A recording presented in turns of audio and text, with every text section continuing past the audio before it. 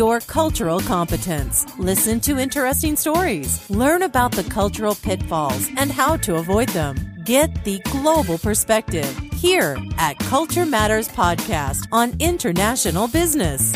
We help you understand cultural diversity better by interviewing real people with real experiences, helping you develop your cultural competence. It's the Culture Matters Podcast, and you're listening to episode number 50. Good morning, good afternoon, or good evening, wherever you are listening. Welcome to this interview podcast, where this week we have Sunday Bean, all the way from Africa. Sunday is an executive coach, intercultural specialist, and trainer. She supports organizations by helping their employees and the accompanying families live well and work successfully across cultures without losing their sense of adventure. She's American by birth, Swiss by marriage, and an expat in Ouagadougou, Burkina Faso, which is in Africa, and she is that by choice. It's a good interview where we even sometimes get philosophical, and typically when we talk about third culture kids and being or becoming a cultural relativist. Stay tuned. It's time for this week's guest at the Culture Matters Podcast. Here's your host, Chris Smith. Good morning, Sunday. How are you? Good morning. I'm fine. Thank you, Chris, for having me today. What time is it at yours now? We are at 8:42. 8:42. Okay, it's 9:41 here, so there's 1 hour and 1 minute time difference. Oh, no, it's 42 here as well. It just jumped 1 minute. Welcome, Sunday, to the show, the Culture Matters Podcast, and we've heard a bit of you of the introduction in the introduction of this podcast about yourself. But I'd like to ask you as well. Tell us a little bit about yourself.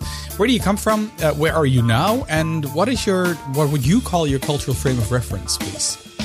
Okay, so where I come from, where am I now, my cultural frame of reference. So I'm originally from Williston, North Dakota. So that is an agricultural state that borders Canada. And I was born and raised there. And I moved away after traveling abroad, studying abroad and then traveling abroad to Switzerland in 2000 and spent a greater part of 12 years in Switzerland, with the exception of my master's degree back in the U.S. Mm-hmm. And now I live in Ouagadougou, Burkina Faso, which is in West Africa. You need to repeat that again, please. Sorry, yeah, Ouagadougou. Ouagadougou. Yeah. You have to look at I'm sure you'll show the spelling in the introduction. It's quite an interesting city and the home of a recent revolution and coup d'etat and peaceful election after a transitional government. So very exciting place to be at the time. We've been here since August 2013. Mm-hmm. And my cultural frame of reference that's an interesting one. I am an intercultural specialist, so that one is quite complicated to answer. I will give a short one. Mm-hmm.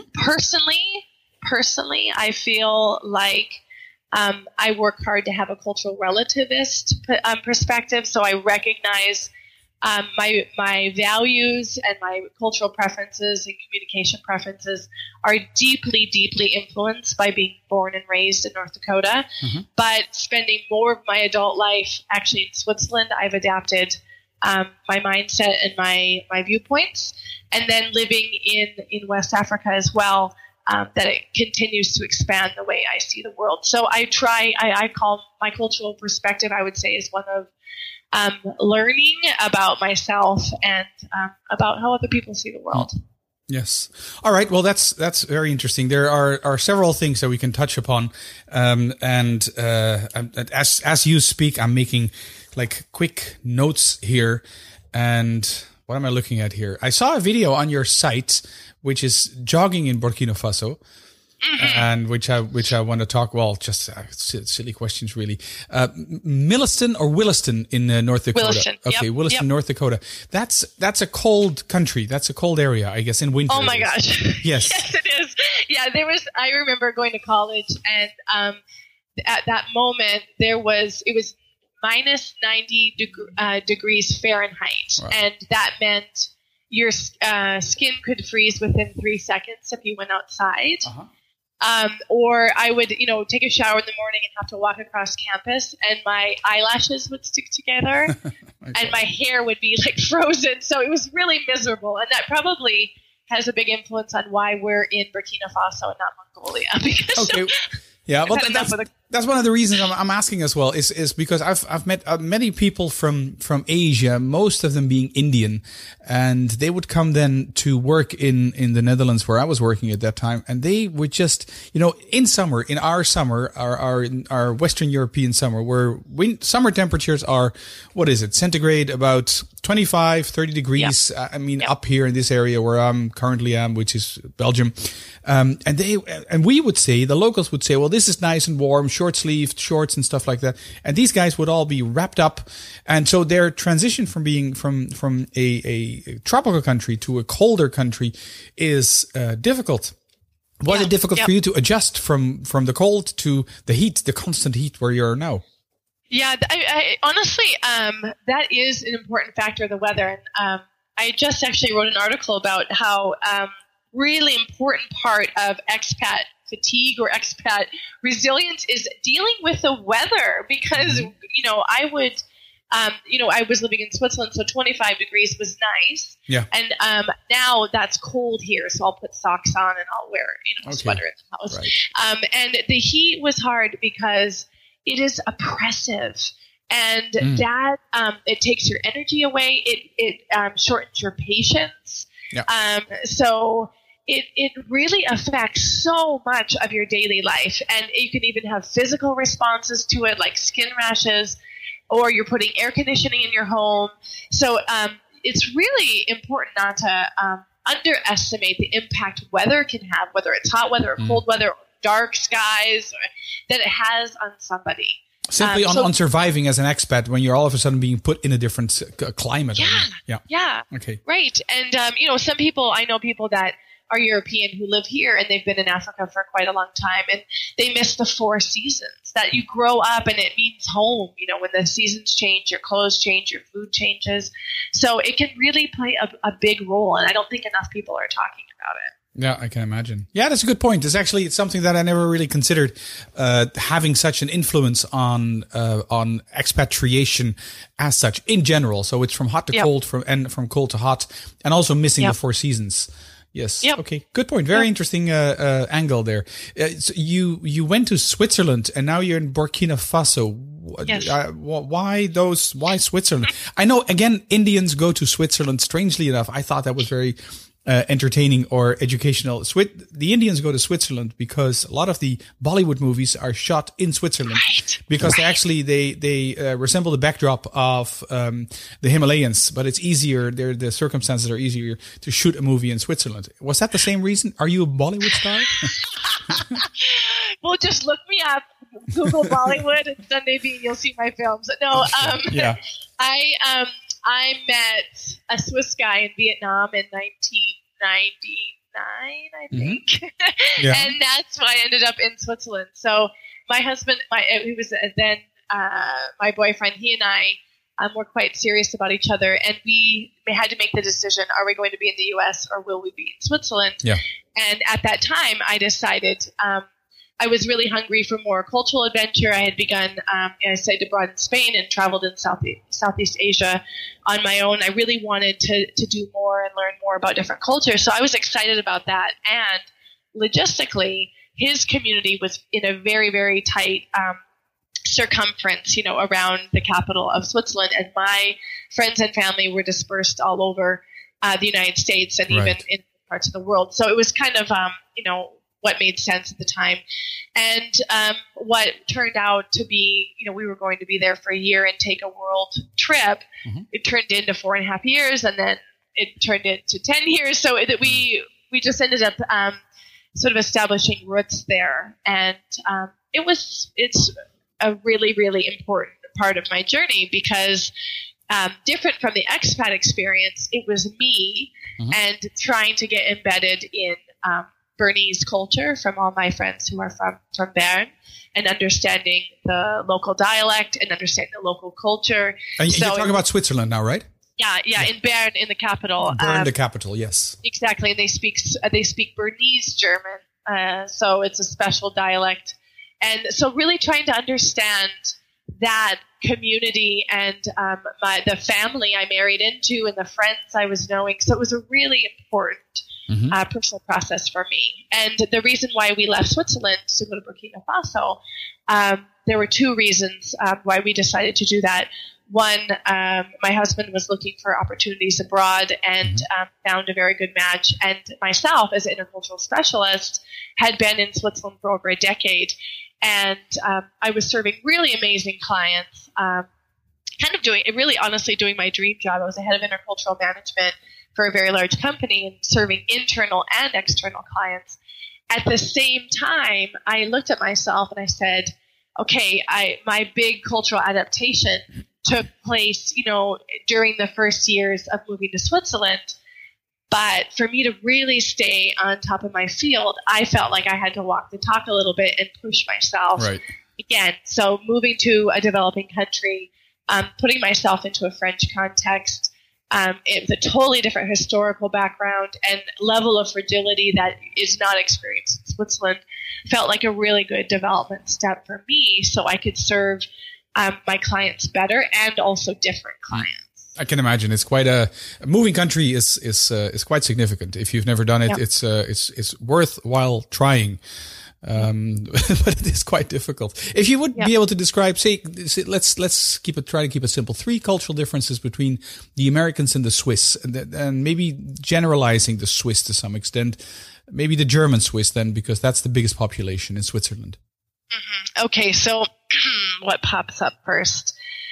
Well, are we going to get technical, like cultural dimensions, or just general?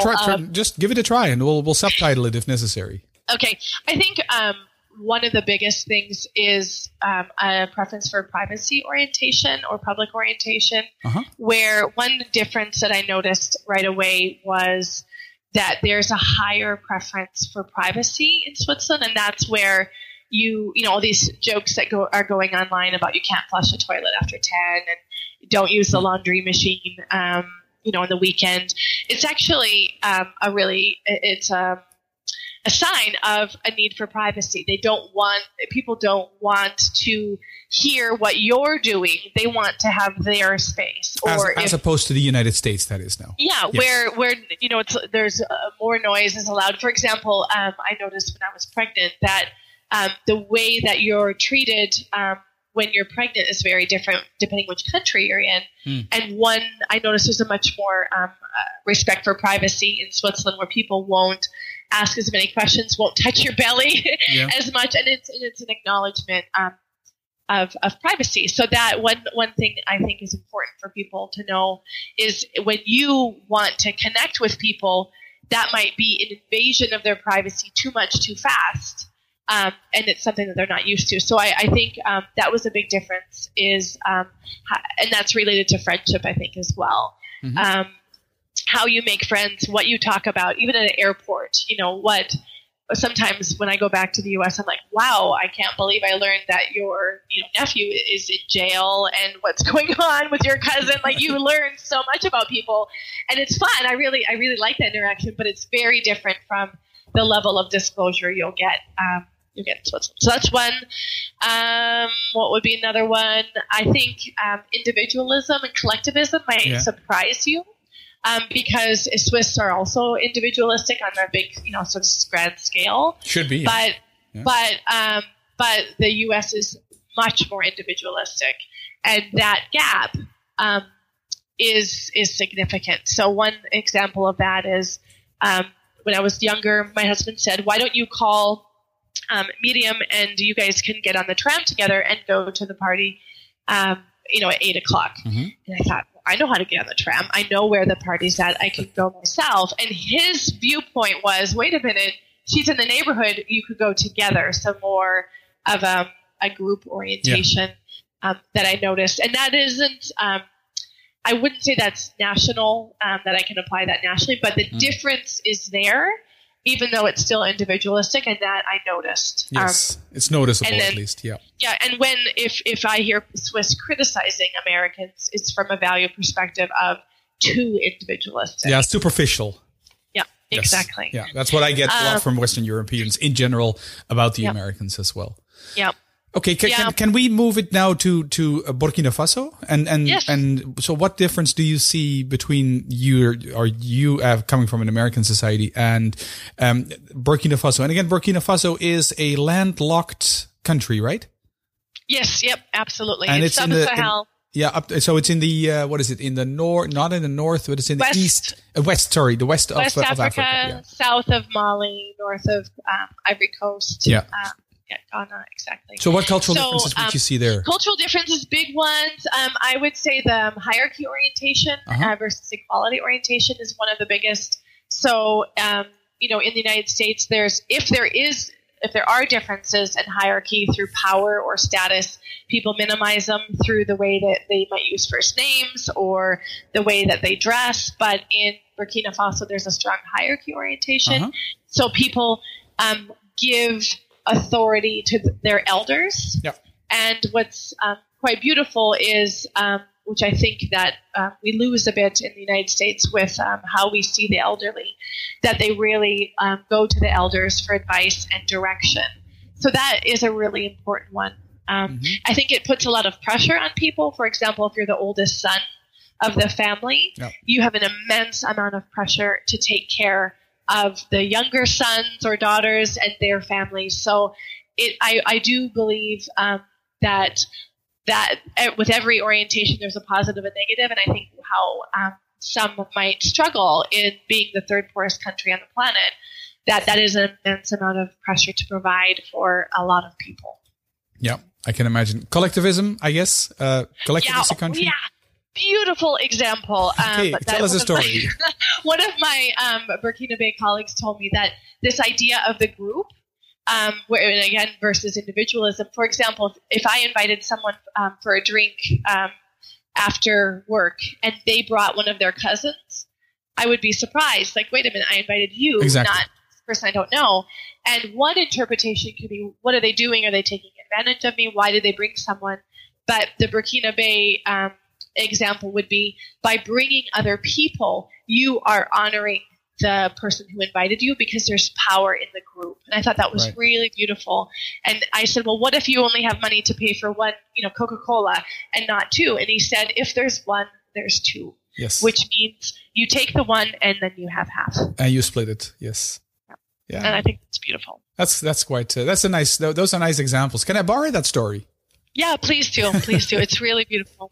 Yes, it is. It is a really nice story. Burkina Faso, is this a Muslim country or is it a Christian country?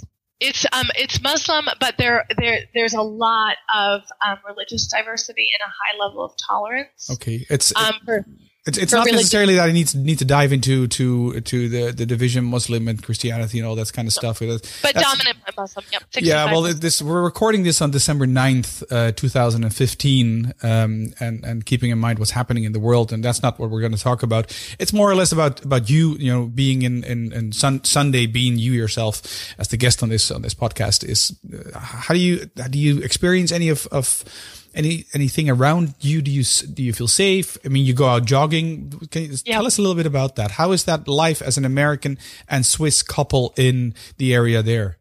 It's lovely. It's really lovely. You asked if I feel safe. I do feel absolutely safe. In fact, when I look at the news, what's going on in Europe and the United States, I feel safer here than I do in some other places. I have to recognize that with the whole ISIS Boko Haram situation, and there was just a bombing in Mali. That is geographically far away, but it's still within the region. So of course it's on my mind. But I don't feel afraid. I feel like the Burkina Faso are very good in terms of trying to be aware of security measures, and the historical context is very different in Burkina Faso than it is Mali. So they're not the same thing. I feel the precautions I take in Burkina Faso and Ouagadougou are the same as I would in any city, in terms of going out at night, or I hold my bag, etc.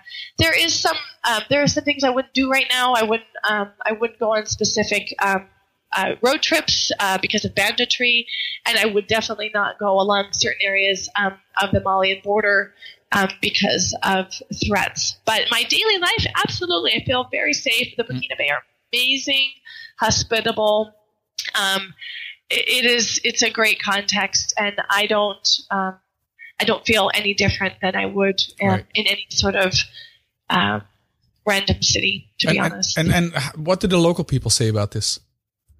About what's going on, I think they feel very sad because the Muslim community has nothing to do with the extremist actions that are going on. So I think they feel saddened that it's what is going on in our name. It's not. I don't even connect the two, to be honest. They're two very separate things. So it's just mind-boggling. And people, honestly, I think people are aware of what's going on globally, but their focus is very immediate on their lives and getting through their week, their day. When you're just struggling to feed your family or to improve the democratic situation of the country, they have a very immediate focus on what's going on. Yeah. It's an advice that I hear coming up more and more is to watch different local news. So if you watch, like you said yourself, I mean, you're not in that situation, but you are in a total different part of the world, so you get a different view in any case. And I know the majority of the audience is actually located in the United States, and watching different news channels will give you not American news channels, but foreign news channels. Like there is Russia Today, there is Al Jazeera, and there is, of course, there are the standard CNN and BBC news channels, but getting a different angle or news channel will give you different perspective. And I guess you being there will give you a total different perspective as well. It brings me to a new story. You're telling about the local population, worrying about, what will tomorrow bring. I can recall years ago, I was giving a sales training that was really 100 years ago. And preaching is a bad word to use, but for lack of a better word, I was a group of international people, multicultural, if you want to use the word cultural. And I said, you guys, you need to do A, B, and C, and then 1, 2, and 3, et cetera, to complete your whole sales process, because that's the sales process that we've designed. I was working for an airline at that time. And then one guy from, I think it was Nigeria or Ghana, which is relatively close where you are, at least, he raised his hands and then he said, Chris, how do you do all this if you have only 2 hours of electricity a day? Yep. And then I was dumbstruck. I was like, this just blows everything out of the water, because everything goes overboard like that. What are typical challenges that you face in everyday life? You get up. Does the water cooker work? Does the air conditioning work? Do you have air conditioning? Stuff like that. Yep. Okay. So it's a very good point about electricity. One, we are absolutely privileged to be here, and we are very privileged to have a house that has electricity and running water and a generator in case the electricity doesn't go off. So our challenges are nothing compared to people who don't have electricity, don't have running water. So just want to make a very clear statement there. But as an expat, I'll speak as an expat, what to expect if you've never been abroad in a developing country. We do have electricity and we have a generator, but sometimes the generator doesn't work. So then you don't have electricity. Right. Or we have running water, but sometimes the water is cut, so we don't have water. We have internet, but sometimes the internet doesn't work, or the phone. So it's this unpredictability that you deal with. And that's just that's just normal. You make plans. And like when we were making our call, I have, plan A, B, and C in terms of telephone numbers, because you just develop strategies to deal with that. Yep. And you are kind of vulnerable. So if it's off, it's off, and you can't do anything. You can make a phone call, but it's out of your hands. So you learn to be flexible with that. One thing and I think that's really important for people who are doing business internationally, even if let's say they're doing business with Nestle, which people think of, this big headquarters in Switzerland and very, very high developed technology. Don't forget that Nestle is present in a lot of developing countries. And in fact, those people might not have internet all day. They might not have air conditioning, and they might not have electricity. So you wanted that report, or you needed this thing to happen it just seriously might not be possible. The other thing to think about if you do international business in developing contexts is what if there's a political disruption, and that, we had the revolution in October last year, we had the coup d'etat in September this year, that when things are going on like that, London still might be waiting for a report, but your attention might be on security issues. And if you're in, let's say, New York City, and you've never dealt in a developing country face to face yourself, it might be harder to have empathy for, why can't you get the report in? So I think that's really important to understand what's going on in your subsidiaries or in the branches, because their lived day-to-day experience might be very different than the comforts that you have in your office in a developing country. Yeah. Yeah, it makes good sense. I'm just trying to imagine what it is that all of a sudden you hit a light switch and nothing happens. Yeah. And we stay in the West, the developed world, if you want, we start complaining, like, how can this be, etc. Yeah. And how often do you have electricity 24/7? I mean, in general? Yeah, yes. I do. But not everybody, people in the villages might have no electricity, but expats typically have access to electricity if they're on a typical expat assignment. So I do. And so for that way, like I said, we're very, very, very privileged. How far would you need to drive to get your Big Mac if you want to? Oh, you'd have to leave the country. Okay. So McDonald's hasn't entered Burkina Faso yet. No, I would never drive anywhere for a Big Mac. But no, if you want to, I added that. Yeah, no, there's no, there's nothing. Okay, all right, fair enough. Maybe you'd have to go to Ghana or Ivory Coast. Okay, how just for to get a sense of distance, how long a flight would that be from Ouagadougou? If I fly to Paris or to Brussels, it takes about 5 to 6 hours. Okay. It's actually not far. It's really not far. Yeah. Yeah, I think flying time is probably 5 to 6 hours. Yeah. All right. Nice. Okay. You mentioned earlier that you call yourself a cultural relativist. And can you elaborate a little bit on that? What does that mean, or what should one do to become a cultural relativist? Okay, so what I mean by that is I understand what my values are, my preferences are, and that I know. I think that's really important for people to know. At the same time, I think it's important for people to step out of their perspective and try to see it from someone else's viewpoint. So this idea of your cultural lens.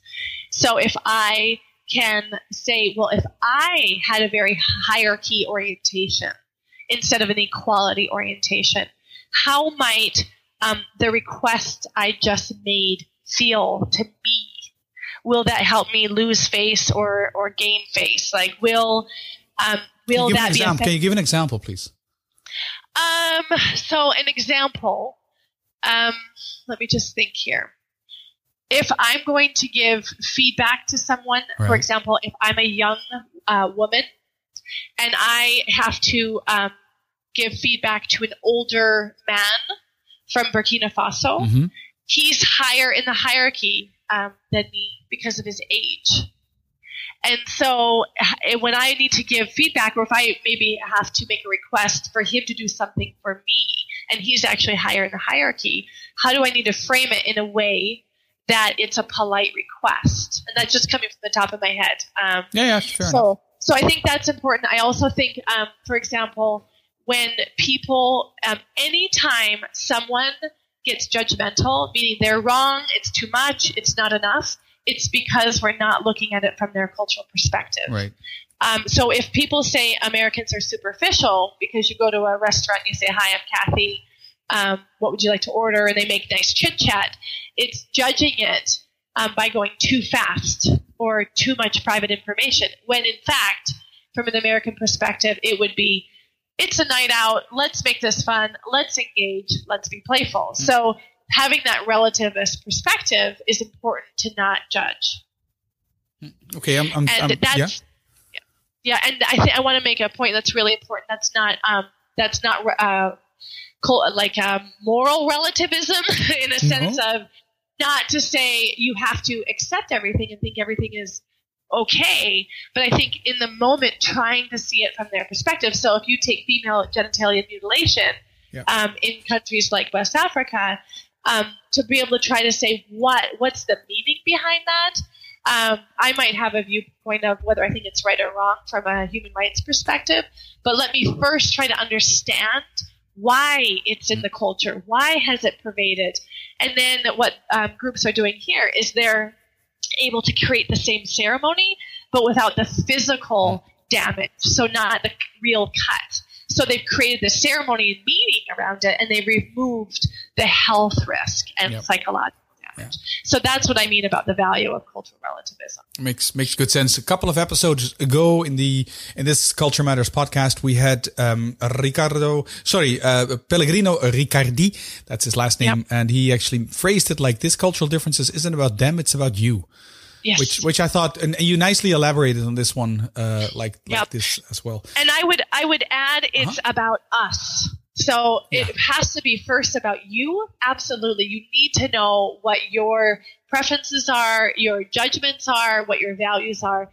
But me in relation to someone else, it always changes based on who's in front of me. Yep. Because my identity gets triggered, the historical context gets triggered, there are power dynamics.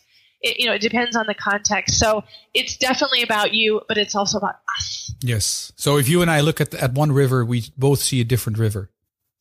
Yeah. And it's what we're creating in that moment, because when I have an interaction with someone, I interact, and I'm going to get big picture here, with a historical context. So when you look at race relations that's going on in the U.S., it's not about what's going on now. It's about the historical context that we're still filling the poll from in terms of a history of slavery. So when it's not me as a white woman in the grocery store with a black man, it's history. So that's what I mean. It's not just about me. It's about us, because we are in context, and we are in a context of history and of power. And that's why it's more than just an individual. Yeah. So both colors are involved in this example. Yeah. Both sides. Levels. Both sides. Yeah. It's that's very nicely. We almost got philosophical here, so we really appreciate. Sorry about that. No, that's fine. On this early morning, at least for you, it is. It's so not lightening it up per se, but I like these kind of discussions because they make me think as well, and that hopefully the audience as well make you think as well. I'm talking to you, the audience, the listener. There's one topic that I'd like to touch upon as well, because in a couple of days I will have a talk. It'll be a podcast as well with a guy called Tayo Roxon, and he calls himself. Oh, I know him. Yeah. He's great. Yeah. Okay. We've done podcasts together. Okay, cool as well. Okay, so Tayo is going to be on the show as well, and if you're listening to this in the future, that is past December, then you can find his episode as well on the Culture Matters website, culturematters.com. But the topic Sunday that I'd like to finally discuss with you, if that's okay with you, is you mentioned in your bio that you have third culture kids, TCKs, exactly. and that's his motto in a way as well. Can you describe to us what it is for these kids, maybe, or just tell us a little bit about what you see as TCKs, third cultural kids? Okay, so for people who don't know what a TCK is, a third culture kid is a child who grows up outside of the passport culture of himself or his mother and father. So my children are Swiss and American, but they're growing up in Burkina Faso. And what that means is their sense of identity is not developed in the same way as mine was, where I was born and raised in North Dakota, right? So I had all the familiar things and the stability. My children, for example, I got my then 2-year-old, now 3-year-old, taking his plate back to the kitchen, and he put his plate on his head and walked it back into the kitchen because he sees women do that here all the time. That's how they so carry cool. fruit. It's so beautiful. Yeah. So what that example is, their socialization is very complex because they're getting American traditions, they're getting Swiss traditions, and their sensory experience as a child right now is very influenced by Burkina Faso, and their sense of home is right now also Burkina Faso. So that's a third culture kid. As a parent, my challenge is to foster my children's childhood in a way that they feel a sense of identity, even though it's not put into a neat, tidy box, that they have a sense of home, they know who they are, and they can name their complexity and know that that's okay.